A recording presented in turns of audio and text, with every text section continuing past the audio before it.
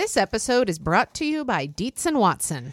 Molly, it's time we have the talk about hot dogs. Oh, okay. Well, hey, I'm looking for a hot dog that's the real deal, Matthew.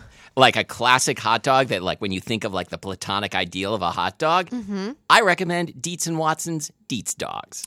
Well, I've heard that they're handcrafted and made using only Dietz & Watson premium meat. I can vouch for this because Dietz & Watson sent us a big box of hot dogs and other delights. And wife of the show, Lori, and I had them for dinner last night. We had the classic beef Dietz dogs with toasted buns with sauerkraut and pickled jalapenos and Dietz & Watson ballpark-style yellow mustard. Do you think you'd recommend Dietz & Watson hot dogs for fried rice? Oh, yeah. Fried rice with some sliced hot dogs. I'm going to be doing that soon. Wife of the show, Lori, is going to be making the hot dog flour buns from Christina Cho's cookbook, Mooncakes and Milk Bread. Very excited for this. And I'm especially pleased because Dietz & Watson does things the right way. So this means like no additives, no fillers, no artificial flavors, no cutting corners. You can feel good about this stuff. Dietz & Watson. It's a family thing since 1939. Shop now at dietzandwatson.com/the right way. That's Dietz, D-I-E-T-Z, and Watson.com/the right way.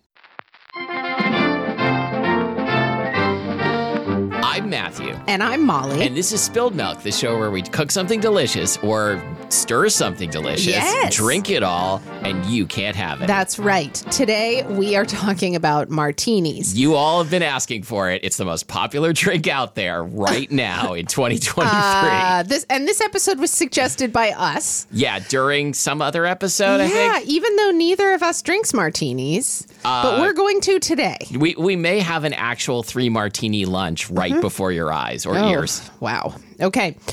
Matthew, have you ever ordered a martini anywhere? Never in my life. I was once with a friend when I was in like my early 20s who ordered a martini, maybe even like late teens, and like let me have a sip. And I'm like, this is so bad. I have never ordered a martini. I once ordered a Manhattan at a wedding. Oh, yeah. I mean, that's a classic like wedding thing. Sure. That would be like the groom's drink and the bride's drink would be something that explains why when I ordered it, the bartender was like, well, you're a real man, aren't you? Yeah, that's right. That's right. I think that the first this is turning out to be our Manhattan show. Okay. Because the first wedding that I remember attending as like an adult who could drink alcohol. Rather than like a flower girl. Right. It had like that classic like gender binary cocktail thing. The groom's drink is the Manhattan. I love it. The bride's drink was the Cosmo. This was like 1998. That sounds right. Or maybe 1999. I think I had just turned 21. Did you go to Carrie and Big's wedding? I did. Yeah. No, it was my cousin Jason's wedding, and I had the hots like big time for his best man. Nice. This guy named Tim.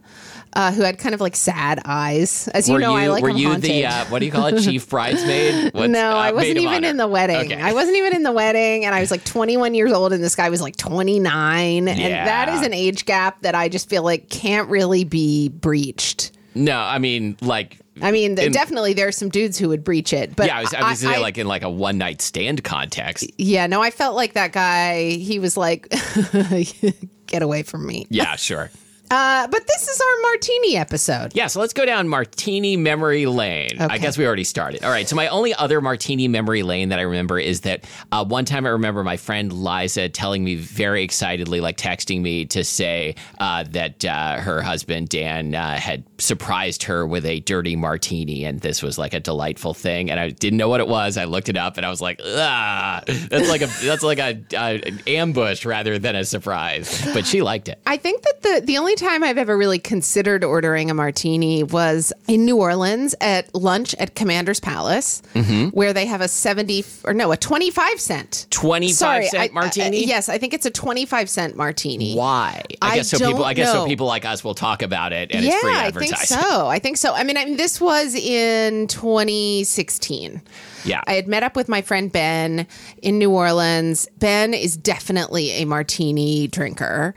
And anyway, we went to Commander's Palace. I think I had a Negroni or something, which was a $6 half-hearted Negroni.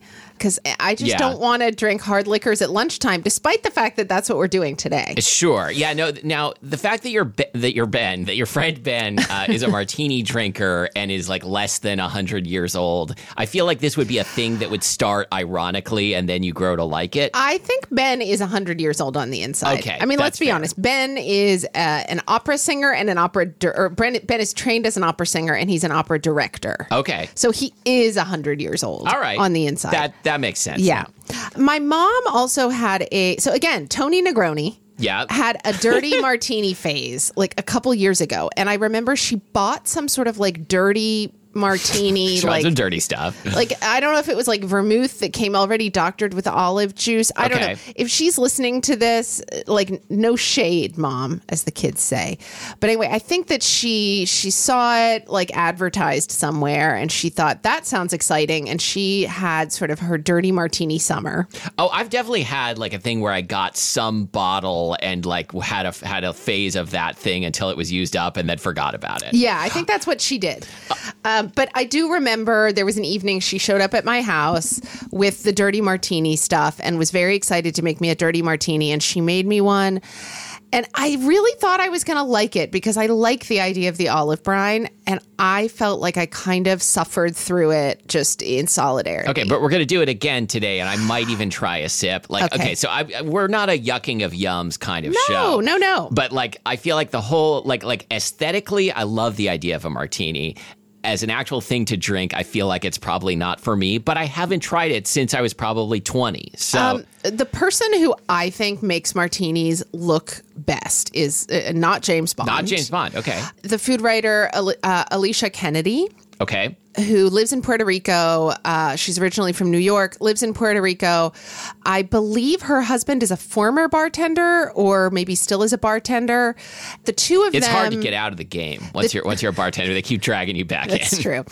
The two of them, they live really well. Sure. And anyway, she loves martinis so much. I believe she may have one tattooed like on her finger. Oh, that would make a very good tattoo. I know, right? Just like a line drawing of the glass. Which I know we're going to talk more about in a minute. But anyway, whenever she posts a photo on Instagram of a martini, it always looks perfect. And I think some of it is that she's in Puerto Rico and everything there looks slightly dewy all the time because it's hot. However, oh my gosh, it always looks so cold, so like perfectly like sparkling somehow. Not the liquid itself, but just like the, I understand. The whole... It's basically like when Edward Cullen goes into the light and begins shimmering. Yeah, of course. Yeah, it's like that, except with a martini. I'm more Team Edward, which in this is a metaphor for like a totally different drink. Oh. Okay, wait. I have to mention another drink again because this is going to drive me nuts for the whole episode if we don't think of it. When I said like I got a bottle and used it up and then never made that cocktail again, the thing I was thinking of was this cocktail called the Harvard Cooler, which is made with that expensive apple brandy. What is that stuff called? Applejack or cognac? No, cognac is made from champagne grapes. Yeah, so it's French. It's not Applejack and it's not cognac. It is. This is it. This is that moment, listeners, where you're all screaming at us, and probably it's on the tip of my tongue. I know. Shut up for a minute, and maybe I'll come up with it. We're gonna have to Google it. We gotta Google it. Okay. Okay. I'm gonna get this. I feel like it ends in ARD. Oh, is it Armagnac? No, that's also Armagnac is prunes or plums or something. Yeah. Okay. I think Armagnac may also be grapes. Is it? Oh no, this show just went off the rails. Okay, so we need to find out what is Armagnac and what is that apple stuff called. Okay, French apple brandy, Calvados. Okay, well it has a D in it. Yeah, okay. And Calvados. what is Armagnac? It's a distinctive kind of brandy. It's made from grapes. I think you thought prunes because like prune Armagnac is a very common pairing.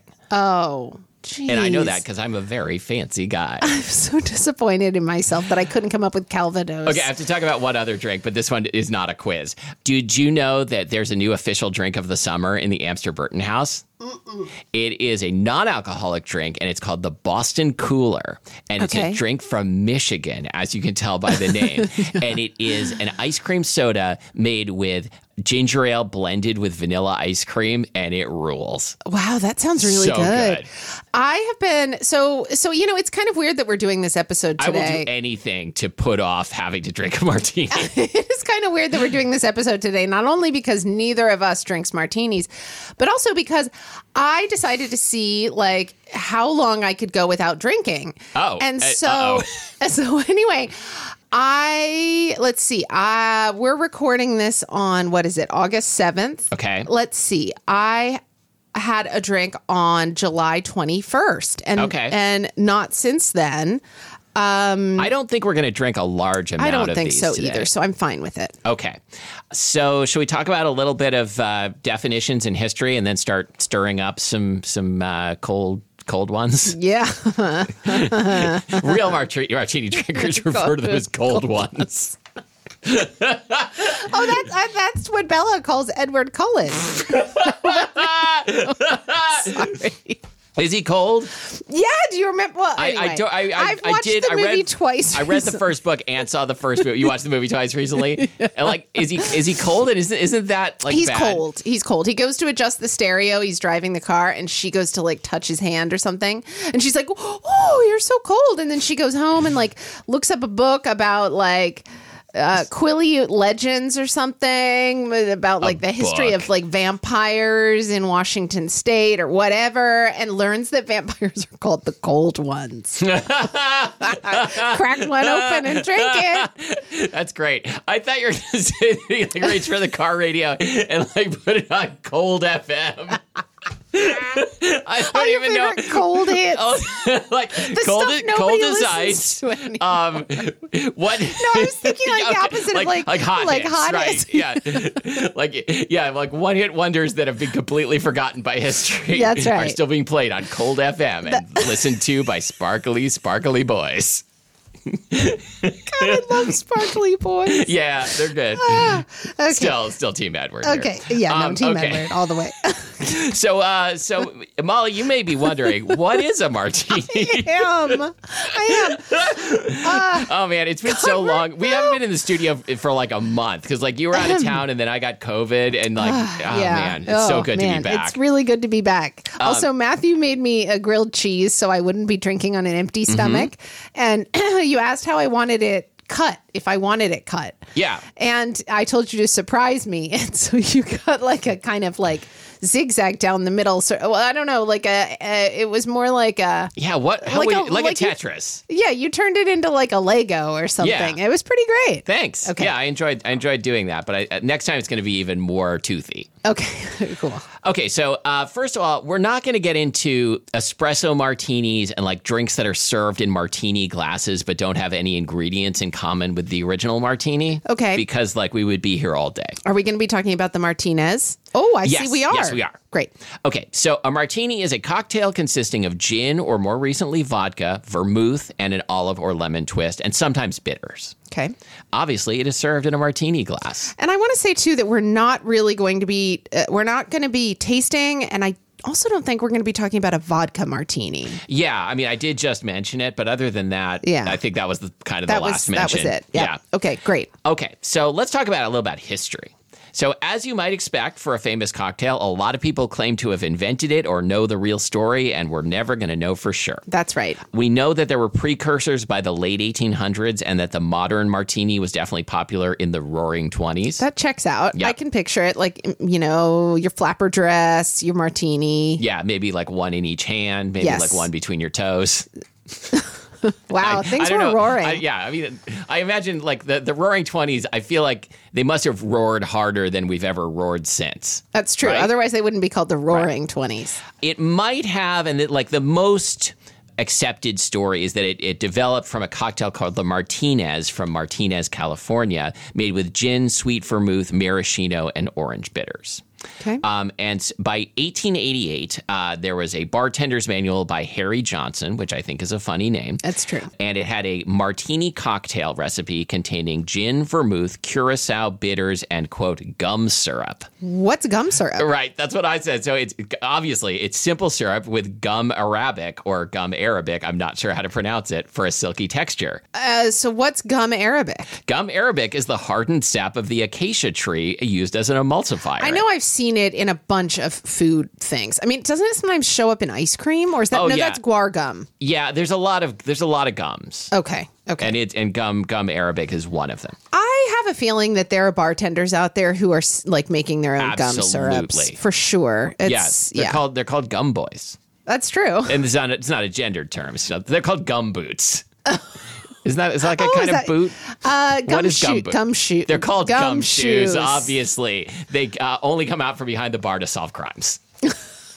Cold cases. That's right. The kind of cases you hear about on Cold FM. Okay. Yeah. So then in 1907, Bartender's Guide by William Boothby contained a recipe for a, quote, dry martini, which contained gin, vermouth, orange bitters, and lemon and an olive, like lemon peel and an olive. I think I like the sound of that with the orange bitters. It sounds good. I was thinking about, I didn't get orange bitters and I don't have any, so we're not going to try that today. Okay. But as we'll hear later, Hot Pots, husband of the producer of the show, Brandon, is a big fan. Producer? I said the yeah, Hot Pots, husband of the producer of the show. Sorry, Abby. Okay. Anyway, what about Abby, Hot Pots? Abby's a fantastic producer. Hire her, for real. She's so good that by the time you hear this, it's going to sound like I pronounced it correctly. Okay, but what about Hot Pots? He's a fan of orange bitters in his martini. Oh, okay. Did you know that, or did you interview him for this episode? Abby put it on the agenda. Oh, but where? Down there. Down there? Ooh, sorry, Abby. Okay. So, however, the dry martini recipe from William Boothby's book in 1907 contained equal parts gin and vermouth, so not what we would call a dry martini today. Okay. Do you know what else happened in 1907? Yeah, I think you're about to tell me. Oklahoma statehood. Oh, okay, great. Yeah. Was that when the land rush was, or no? That was earlier. Much earlier. That was earlier. I think that was 1889. What's the official cocktail of the state of Oklahoma? I know there is one because recently on Jeopardy, some contestant said that he was trying to make all of the 50 state cocktails. I don't know what Washington's is either. I didn't know there were state cocktails. I mean, I'm all about state flowers, state birds. State cocktails. Yeah. I don't know. I saw your favorite bird outside today. You texted me that I should beware that the menace, a Steller's jay, is outside. They do live outside. Yeah, that's true. Yeah. Okay. So, there's got to be a lot of controversies around what is the right way to do a martini. Are these So let's talk about some controversies and variations, and then let's try some before we go into talking about the martini glass and other stuff. Okay. As I was writing up this agenda, I completely had the martini rise and fall of popularity way off, because I sort of imagined that they got popular in the 80s and Gordon Gekko would drink them. Oh, yeah. And then declined in popularity in the 90s. Oh no.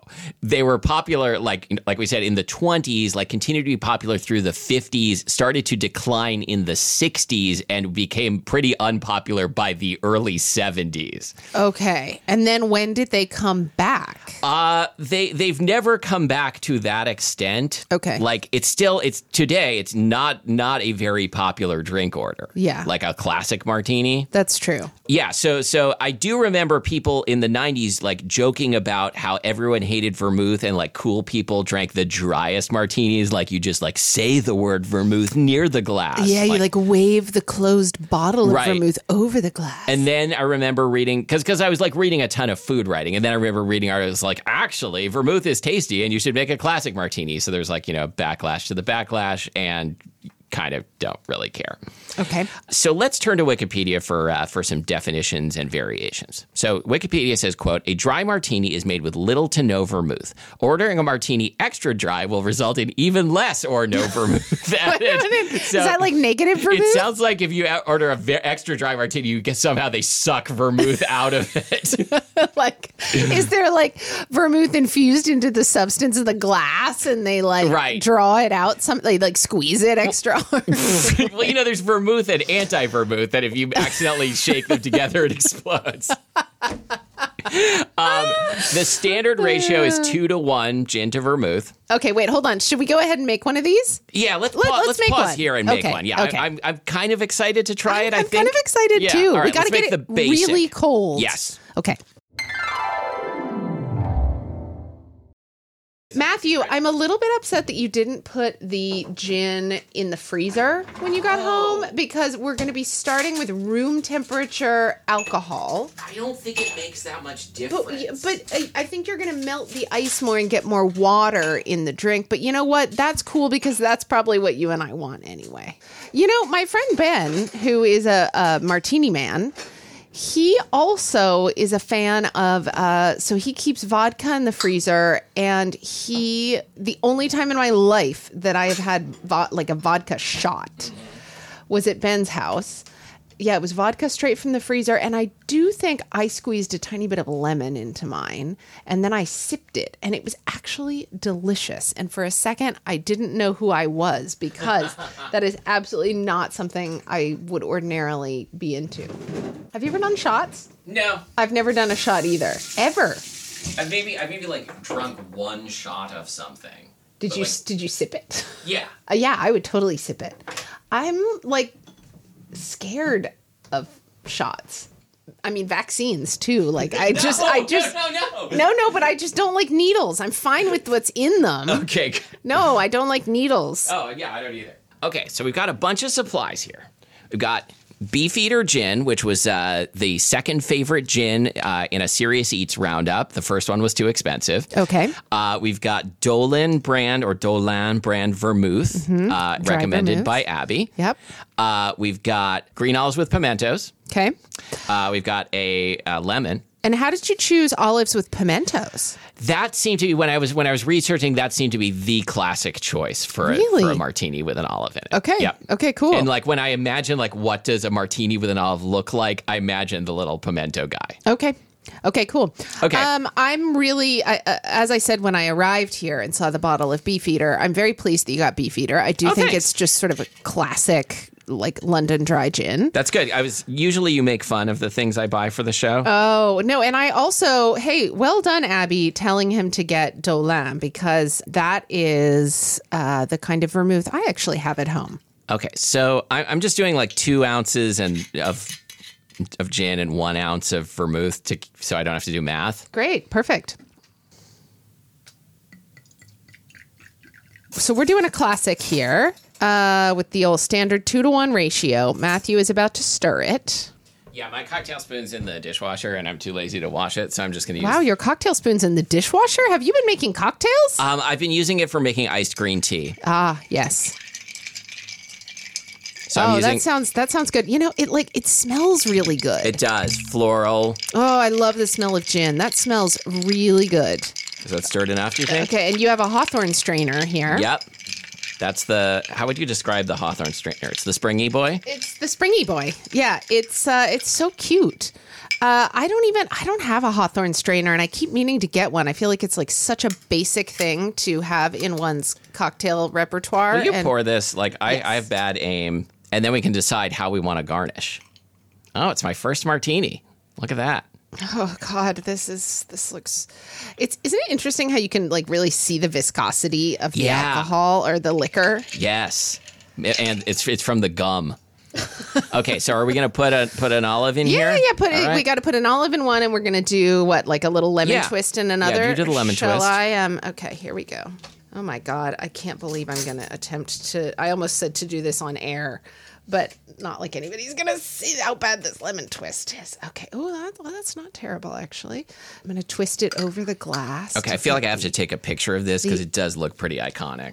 Oh, yeah. Oh, these look great. really good. Do you think we're going to hate these? I can see a little bit of lemon oil on the surface of the glass, and that is really pleasing.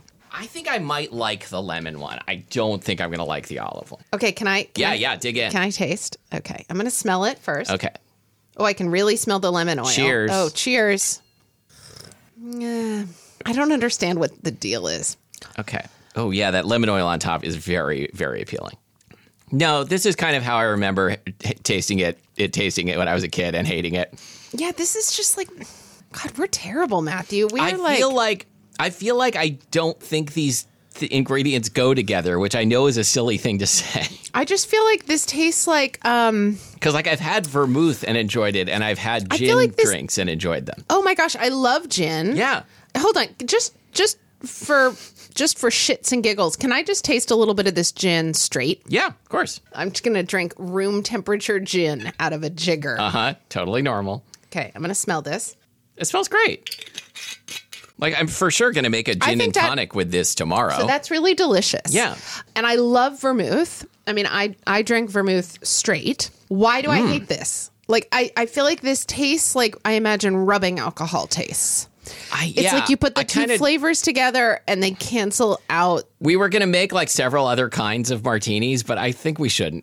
I guess. Can I try the lemon one again? Yeah, sure. I mean, I guess if we made one with less vermouth, it's going to just pretty much taste like gin. And it's going to be better. Mm-hmm. So I guess we're dry martini drinkers. Yeah, this is puzzling. I also don't like the flavor of the lemon oil. Okay. I feel like I'm drinking like furniture polish. Yeah, you did put in kind of a big honkin' lemon twist there. I feel personally attacked, but I thought that would make it better. No, I agree. I would have done the same. I'm just perplexed. What are we missing? Like, do you want to try the dirty martini where you add a little bit of olive brine to this one? Sure. Okay. Why don't you just take like a spoonful? Yeah. I mean, people who really love martinis don't want a dirty martini because it doesn't taste right. I don't want one because I don't want olive juice. I don't like olives. I know this is a personal failing. No, that is. Okay, well, sometimes we're surprised at the results of a tasting on the show, and sometimes we're not. But I think of myself as... It's odd. It's so weird. So here's the thing. I like really boozy cocktails. I mean, I usually don't, but I like an old-fashioned. That's a really boozy cocktail. I love, like... a Negroni. I love a Manhattan. I love all these very like booze forward cocktails. I will gladly drink bourbon straight. Have you ever had one bourbon, one scotch, and one beer? I love a gin and tonic. I love vermouth. I don't get this. It feels like it takes the fragrance of both of these main ingredients and like they cancel each other out. Well, to me, it's more like they smash into each other and explode. It's terrible. But if you like it, that's right. We weren't supposed to yuck anybody's yum.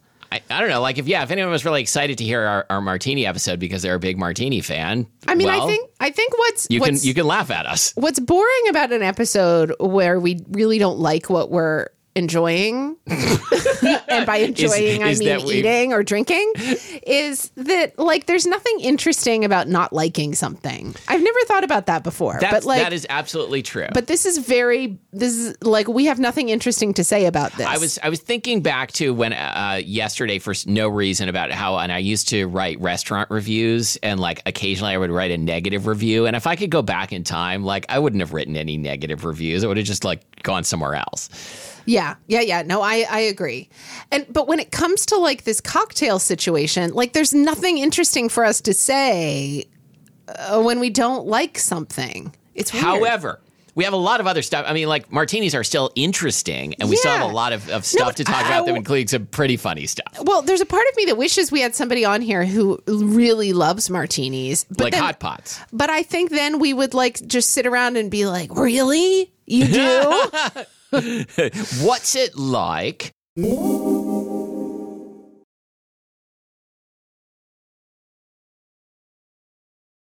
Let's talk more about variations and controversies. Okay, so what's a Gibson? Because I feel like I confuse a Gibson with a Gimlet with a Collins with a Ricky. Totally was thinking Gimlet, like which one's a Gibson, which one's a Gimlet. Okay. A Gibson is a martini with a cocktail onion instead of an olive, and my grandfather used to drink these. This is a real old man thing to do, even more than other old man things. He was a mean old alcoholic, and he loved a Gibson. Okay. Which... Again, like I'm not saying that anybody who likes a Gibson is a mean old alcoholic. No. Okay. No, Matthew is only speaking about his own family. Yes, right. Okay, a perfect martini uses equal parts dry and sweet vermouth. I almost want to try that. I don't have sweet vermouth on hand. I would be very interested in that. Yeah. I mean, I just love vermouth, so I don't know. We did the dirty martini with olive brine. I'm not going to taste it. Vodka martini has vodka. James Bond's favorite drink was the Vesper martini, which was introduced in the book Casino Royale and contains gin, vodka, and Quina Lillet, which was replaced with Lillet Blanc in 1986. And Ian Fleming later said that he personally found the drink unpalatable. Who's Ian Fleming? The author of the James Bond books. Oh, okay. Okay, all right. Which, I mean, like, there's no reason, like, if you come, you might think of a cool, like... You can have a character who does things you don't like. No, I think if you're an author, you are, like, implicitly signing off on everything your characters do. And Okay, saying, yeah, you're right. Yeah. You're right, yeah. Mm-hmm. So what's the deal with a martini glass? Because I think they're ugly. Really? Yeah, I don't own any because I don't like them. Now I'm going to be with this. What the thing you just said is about to happen because I think they're awesome. I don't own any, but I think they look cool. And so now I'm going to be the person being like, how could you not like them? I think my thing is that most martini glasses that I encounter out in the world are in places where people are really into like decorative martini glasses. Oh, sure. I feel like maybe this is because I never go into a bar and order a martini. Maybe there I would encounter like a beautiful crystal martini glass that would feel really delicate and lovely. It would probably depend on the bar. But I hate all the like decorative shit that somehow just people love to make martini glasses that are like either huge or that are a color or that like I was imagining like a real like classic like Art Deco like you know spare modernist. I don't know that I've seen actually now that I think about it many martini glasses that felt light in the way of like a crystal glass. And I'm sure they're out there. I'm sure yes, they are too, I agree. but it's don't more of like it's a heavier thing. Yeah, I don't like a glass. Okay, so I was. You don't like a yeah. Thanks for not letting that. I was about to let that go by. You prefer a martini glass made of wood. No, I was actually thinking silver. Although silver goblet. No, I learned from MFK Fisher that one never drinks a martini from silver. She says this in her essay, Borderland. Are you serious? I'm serious. Why not? She uses... Is it because silver is mildly toxic? She says, like, it would be like drinking a martini from silver. Like, it isn't done. Like, that kind of vibe. Okay. Yeah. It sounds pretty cool, honestly. I wonder if it gives off, like, a sort of, like, silvery taste. You know, that metal taste. I was very pleased to learn that the martini glass comes with possibly the stupidest apocryphal origin story of any food-related item that I've ever heard, and we've had some really silly ones. So, according to Wikipedia, a popular story says the martini glass was invented during Prohibition so that in the case of a raid on a speakeasy, the large rim allowed the drink to be easily disposed of. What? Isn't that great? That's so dumb. It's also interesting. I would never think of it as a large rim or a way of describing a martini glass as having a large rim. Yeah, but I mean, like it's like a It's like it is. It's a wide diameter. Yeah. For the amount of fluid that it contains. And it is really interesting the way that stuff like pours over a lip like that. Elaborate. Well, no, I mean, I think about like a champagne flute. A shampoo flute. Yeah. Think about a champagne flute. And the way when you hold it to your mouth, it directs the liquid in a small portion of the rim. It directs it to come out. Like there's a little conductor. You might need to draw a picture. No, but do you know what I mean? Whereas a martini glass, I do get it. Like, look how wide the part that's about to flow out is. Oh, I see what you mean. The liquid, when it comes to the rim, to pour over the edge. There's a real like width to it. I see what you're saying now. I often find like if I am really thirsty and I like pour myself a glass of water and like, you know, like, whoa, I like need to drink some water. Like often I'll drink it so fast that it like dribbles out of the sides of my mouth, which is super sexy. I think that's what a martini glass is designed to do. To make everyone look sexy. Because truly, like the width of the liquid that's coming out of it is like mouth wide. Right. Yeah, I see. In fact, the martini glass dates to 1925 when it was introduced at the Paris exhibition, but it was originally a modernist champagne coupe. Oh, I love a champagne coupe. Yeah, so you can see how it could be related. Mm-hmm. And according to Wikipedia, quote, the martini glass has somewhat fallen out of favor in modern times due to its tendency to spill drinks, and the coupe is sometimes used instead. Also, I would say that I think in a lot of places, martini glasses are being used to serve dessert. Yes, of course. So they've all been like taken over by the pastry chef. Yeah, the pastry chef snuck behind the bar and stole them in the dead of night. That's right. And then the bartender had to come out from behind the bar, the gumshoe, and solve the case. That's right. So this led me to a wonderful article that we'll link to from the magazine Punch called The Life and Death of the Martini Glass by Lizzie Monroe. And I'm going to quote from it a couple times. Quote, there are few symbols in the drink world more powerful, more recognizable, or more American than the martini glass. An angular monument to deco design, its characteristic V-shaped bowl and fine stem have long represented that most iconic of drinks, so much so that there is arguably no other image that better communicates the very notion of the cocktail. That's such a good point. Right? That's really true. There is also no glass more despised by today's bartenders. I get that. And then she interviews a bunch of bartenders who are like, yeah, they fall over all the time. It sucks. Mm-hmm. But the actual martini has been out of favor for a long time, too. And like I said, it seemed to me like something Gordon Gekko would drink, but I was wrong.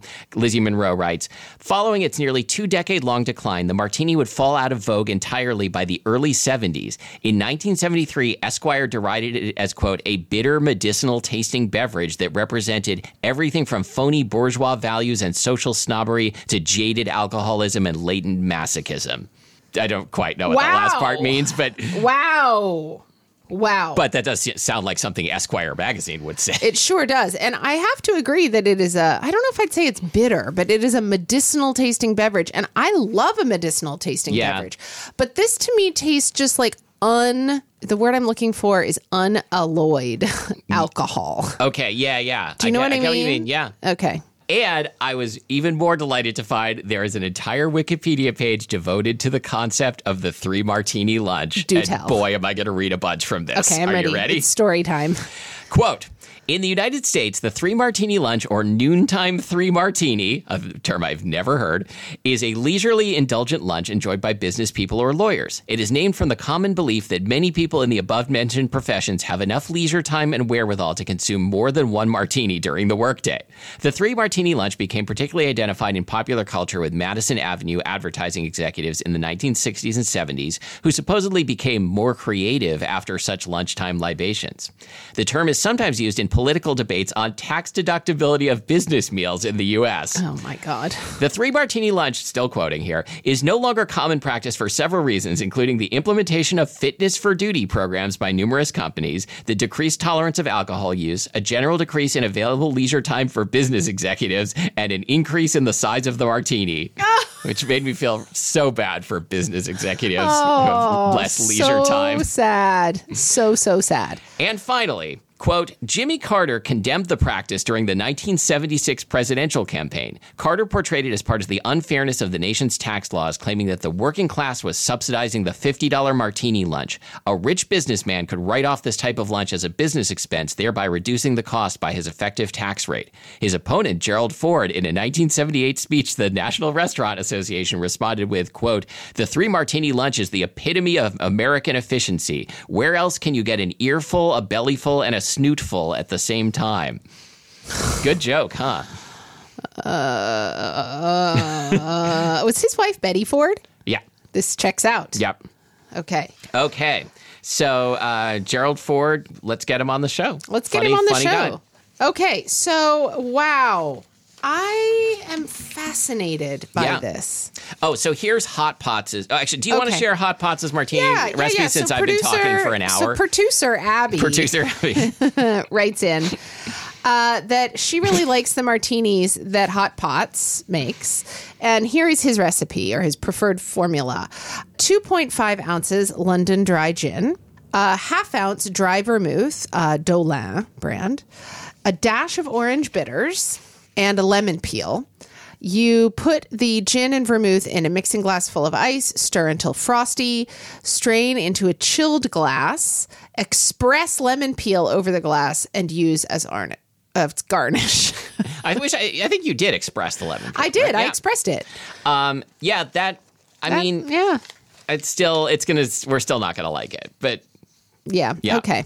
I'm a little disappointed in us. I think there are some martini drinkers among our listeners, and I would like to hear from them so we can get your side of the story. Contact at spilledmilkpodcast.com. Yeah. Okay. Great. I mean, I'm not sure what your side of the story would be other than I like the taste of it, which is fine. But I'm interested in that because, I don't know. I really like strong alcohol, but this is not for me. Okay.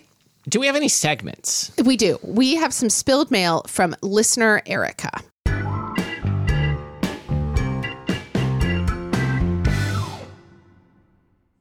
Listener Erica says, are we still sharing about themed food nights? I meant to write in about our weekly night sooner, but life happened, so here we are. Anyway, I wanted to share about our weekly night, which has no formal name, but is often referred to as Kids Cooking Night. It started because my 12-year-old daughter, who has always loved helping in the kitchen, realized that even though she has lots of kitchen helping experience, she really didn't have a lot of interesting meals she could make from start to finish on her own, and wanted to change that. So now she gets at least one night each week, generally Friday night, where she plans, shops for, and cooks a meal from start to finish with as little help from adults as possible. She will look through all of our cookbooks, scour the internet for recipes she wants to try out, and sometimes it's just learning how to make some family favorites with recipes that live in our brains. She will make a shopping list, and on Friday after school, we go shopping for what she needs. Shopping has turned into mini lessons on how to select produce and come up with on-the-fly substitutions for ingredients. Cooking also incorporates mini lessons, especially on time management, but also on improving her knife skills, managing multiple burners, etc. It's definitely helped her build up a lot of skills, and it's fun. Her favorite meal to make solo is currently black bean and zucchini tacos, which she takes credit for creating. This led me to wonder how you got both kids of the show, well, December and June anyway, involved in cooking and what they enjoy making. Yeah, what does Gilbert enjoy making? Gilbert is our dog. Gilbert enjoys eating literally everything. Literally anything, yeah.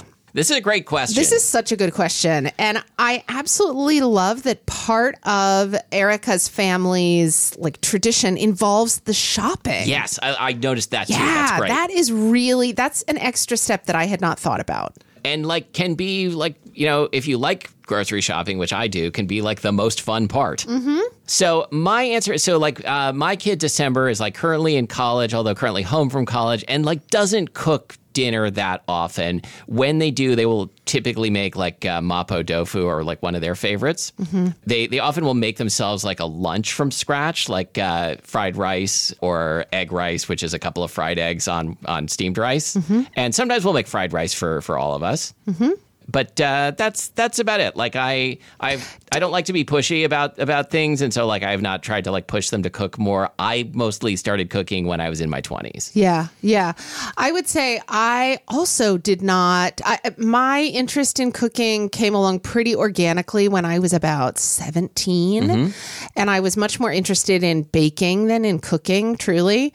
So it's interesting because there are certain things that June is really good at making and always really happy and game to make, like scrambled eggs, mm-hmm. for instance.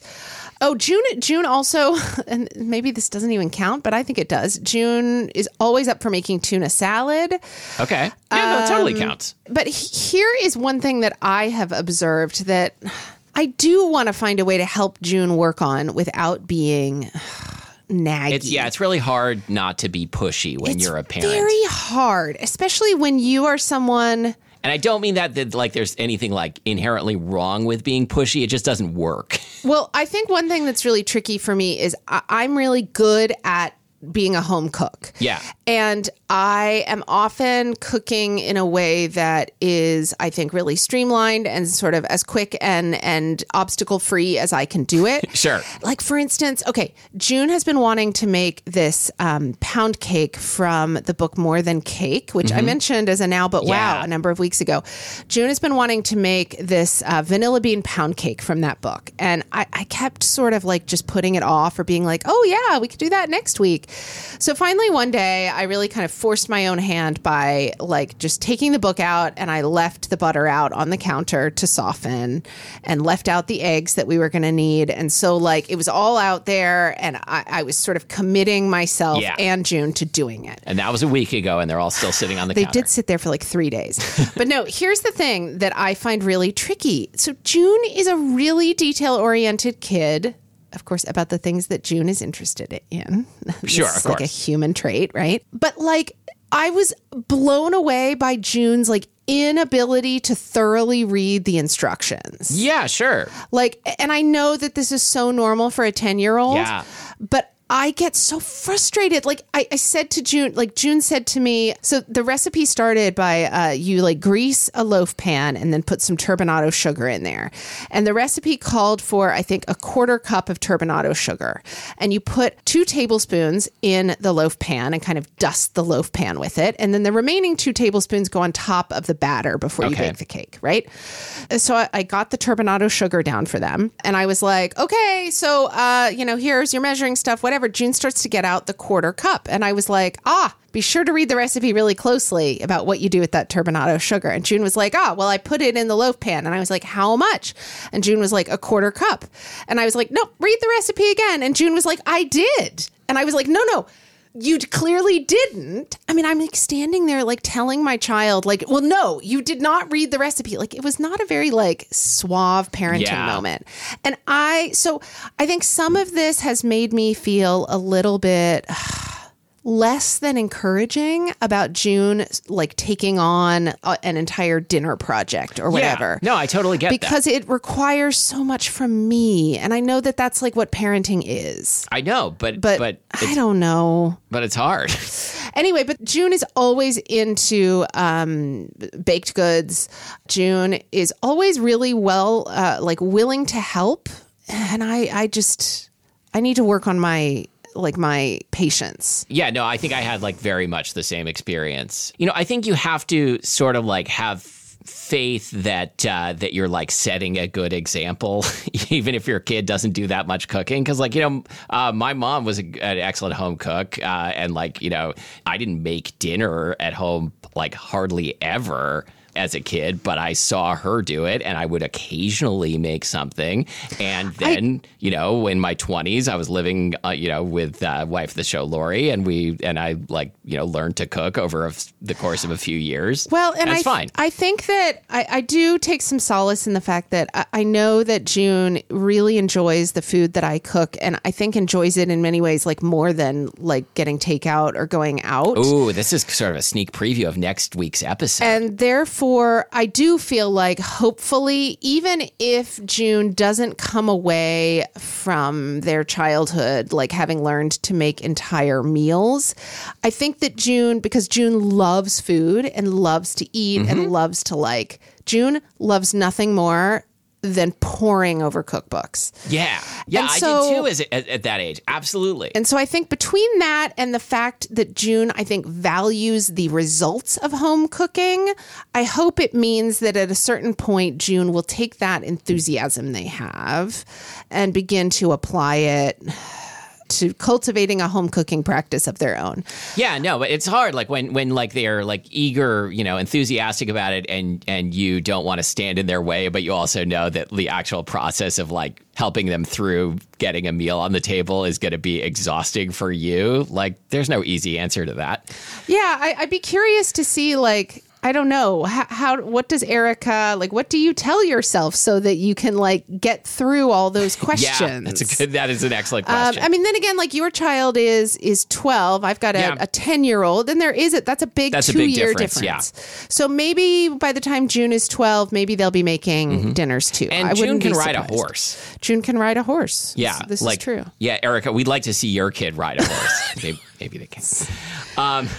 Anyway, that was a great question. Thank you, Erica. That was really thought-provoking. Yeah. Matthew, do you have a now but wow? I do.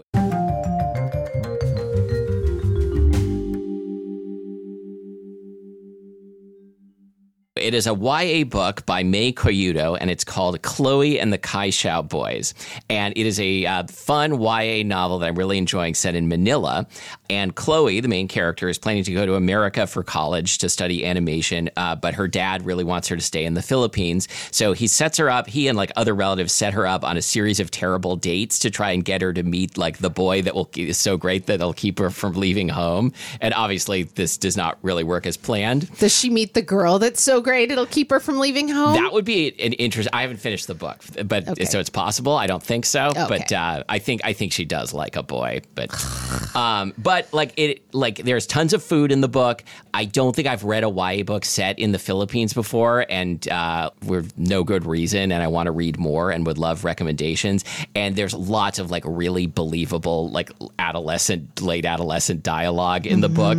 I was just in Portland and hanging out with Lori's brother and his family, and he has 3 kids who are range in age from high school to middle school. Okay, and it was so fun hanging out with them because they are just like zinging each other nonstop and like obviously absolutely love each other and also are just like up in each other's face all the time. Like, oh, but yesterday you said, and like just like they just have like a way of speaking and like being in each other's face that is so classic. Excellent. I really enjoyed getting to see it for a night and then not having to deal with it the next day. So, I bet our producer, Abby Cirquitella, would know a few things about sibling stuff. Abby has producer many. Abby. Producer Abby has many sisters. And maybe a brother? Brothers. Yeah. Brothers, too? Yeah, so producer Abby, get in touch. Yeah, let us know. Did you zing each other? I'm sure there's got to be zinging. Yeah, my brothers and I, we would zing. You would zing? Did you zong? We zinged and we zagged. Oh, great. Molly's got a newsletter on Substack called I've Got a Feeling that's wonderful, and it's just had an incredible series about how does a queer couple have a baby. Yeah, true story. You're really going to enjoy. That's at mollyweisenberg.substack.com. Matthew makes music. His band is called Early to the Airport, and you can find them everywhere you stream music. Weirdly, like we seem to be getting like slightly more popular. Well, that's not weird. Like our listenership. I figured our listenership would like quickly like drop to 0 after like all of our friends listened to it once, but people are still listening to it. Oh, that's so cool. Yeah. I love that. So yeah, and like hang out with other people and talk about like what's wrong with us for not liking martinis at everythingspilledmilk.reddit.com. And until next time, you've been listening to Cold FM. Up next, it's Wild Wild West by Escape Club. Your favorite song for the 80s. Okay. I'm so impressed that you remembered that band name. I don't know how I pulled that. I remember the song. Living in the 90s. Living in the wild, wild west. Something like that. Heading for the 90s. Because it was the 80s. Heading for the 90s. Living in the wild, wild west. The wild, wild west. Wild west. I'm Molly Weisenberg. And I'm Matthew Amsterberg. But I think we're going to split the classic into 2 different glasses and put like lemon in one and we do like half an olive in the other since it's a half size. Yeah, no, that would be so gross to have a half olive. It's like, what's so gross about that? I don't know. It feels like half of. Is it going to like leach too much olive juice into it? Too much olive juice. Abby is listening to this whole thing. Like, I think I might like the lemon one, maybe, but like the whole idea of like putting an olive in a drink skeeves me beyond normal levels of skeeve. Okay, well, what if we start the show? Okay.